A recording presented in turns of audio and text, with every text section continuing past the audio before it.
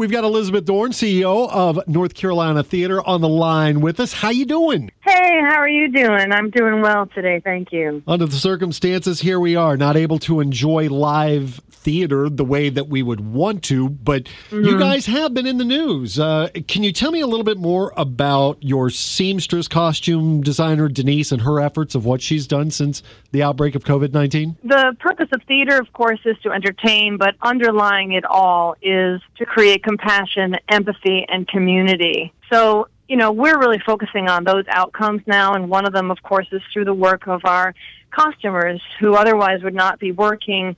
They are making face covers. We have a costume shop and some great stitchers and professional costumers who are making masks. We started with materials that were cotton and actually anything we can get our hands on. We used some of our Oklahoma show dresses to convert into masks, and now we're using medical-grade fabric that we were able to get donated. And we're working with a group called Covering the Triangle.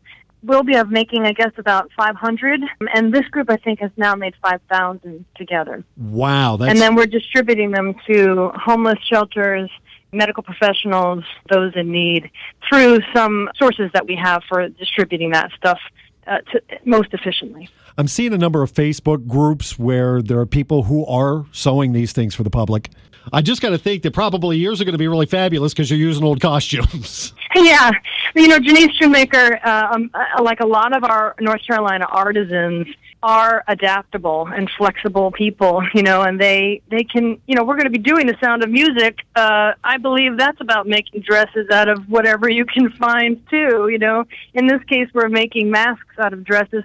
Also, however, medical-grade fabric that we've been able to get our hands on. And it's great that you've been able to do that because that's really what the healthcare professionals need, us and the public. Probably beneficial, but certainly not as extreme and necessary when, we're out and about. And also, I'll say, these are professional costumers, so they're going to be building things that are very, very to the proper specifications, because they're used to working on incredibly, we just did kinky boots, you can imagine some of the tight-fitting costumes we had in that show. Yeah. These are people who know how to build to very specific dimensions, something like this. So I couldn't be more proud of our workforce and and of course our community. This is volunteer effort, and people are coming out saying, how can I help? Well, let's not sacrifice those sparkly sequins kinky boots, okay?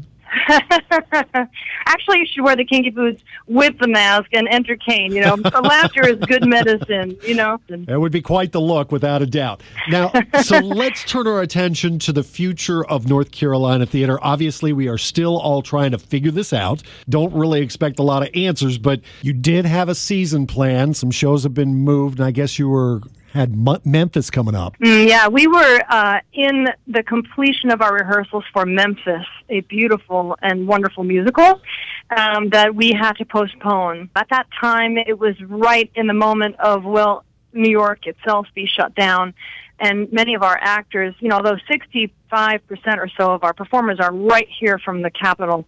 In fact, a lot of them are also from Broadway, and so those guys have to get back on a plane and head back to New York.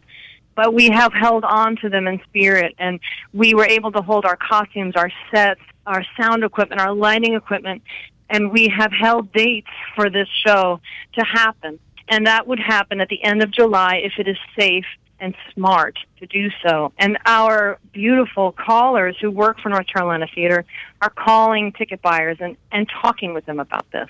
Our shows have been postponed, with the first show being Memphis, and then The Sound of Music, which would normally have been our big summer blockbuster, has been postponed to October, and a small but very beautiful show called Edges by the creators of The Greatest Showman, if you know that movie. Sure. And Dear Evan Hansen, these guys, Pasek and Paul, they first started out, they made this beautiful small musical, and that will be happening with us in November. And, we all hold our breath and our hopes high. We can only do our best to plan this outcome and then also figure out how to pivot if it is clear it will not be safe or smart to proceed. And in the meantime, we're sending videos out to some of our senior citizen patrons with singers from our youth conservatory singing songs from Broadway and personalizing them we're calling that quarantunes, and we're emailing these videos out, and we've sent out about 50 of them, and boy, people appreciate it. And we've been talking about, well, hey, sing us a song back, how do we keep engaged with our audiences when they're stuck at home and cannot see us?